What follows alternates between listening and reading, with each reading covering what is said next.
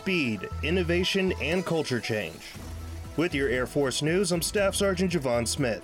Chief of Staff General C.Q. Brown Jr. told airmen change and a new culture are needed in the service. In his Accelerate Change to Empowered Airmen speech at the Air Force Association Air, Space, and Cyber Conference, he labeled two significant challenges ahead. First, the return of strategic competition that threatens our national security, our ideals, and the rules-based international order. The second, the need to transform our Air Force to compete, deter, and win in a highly contested environment, but blocked by bureaucracy and constrained thinking.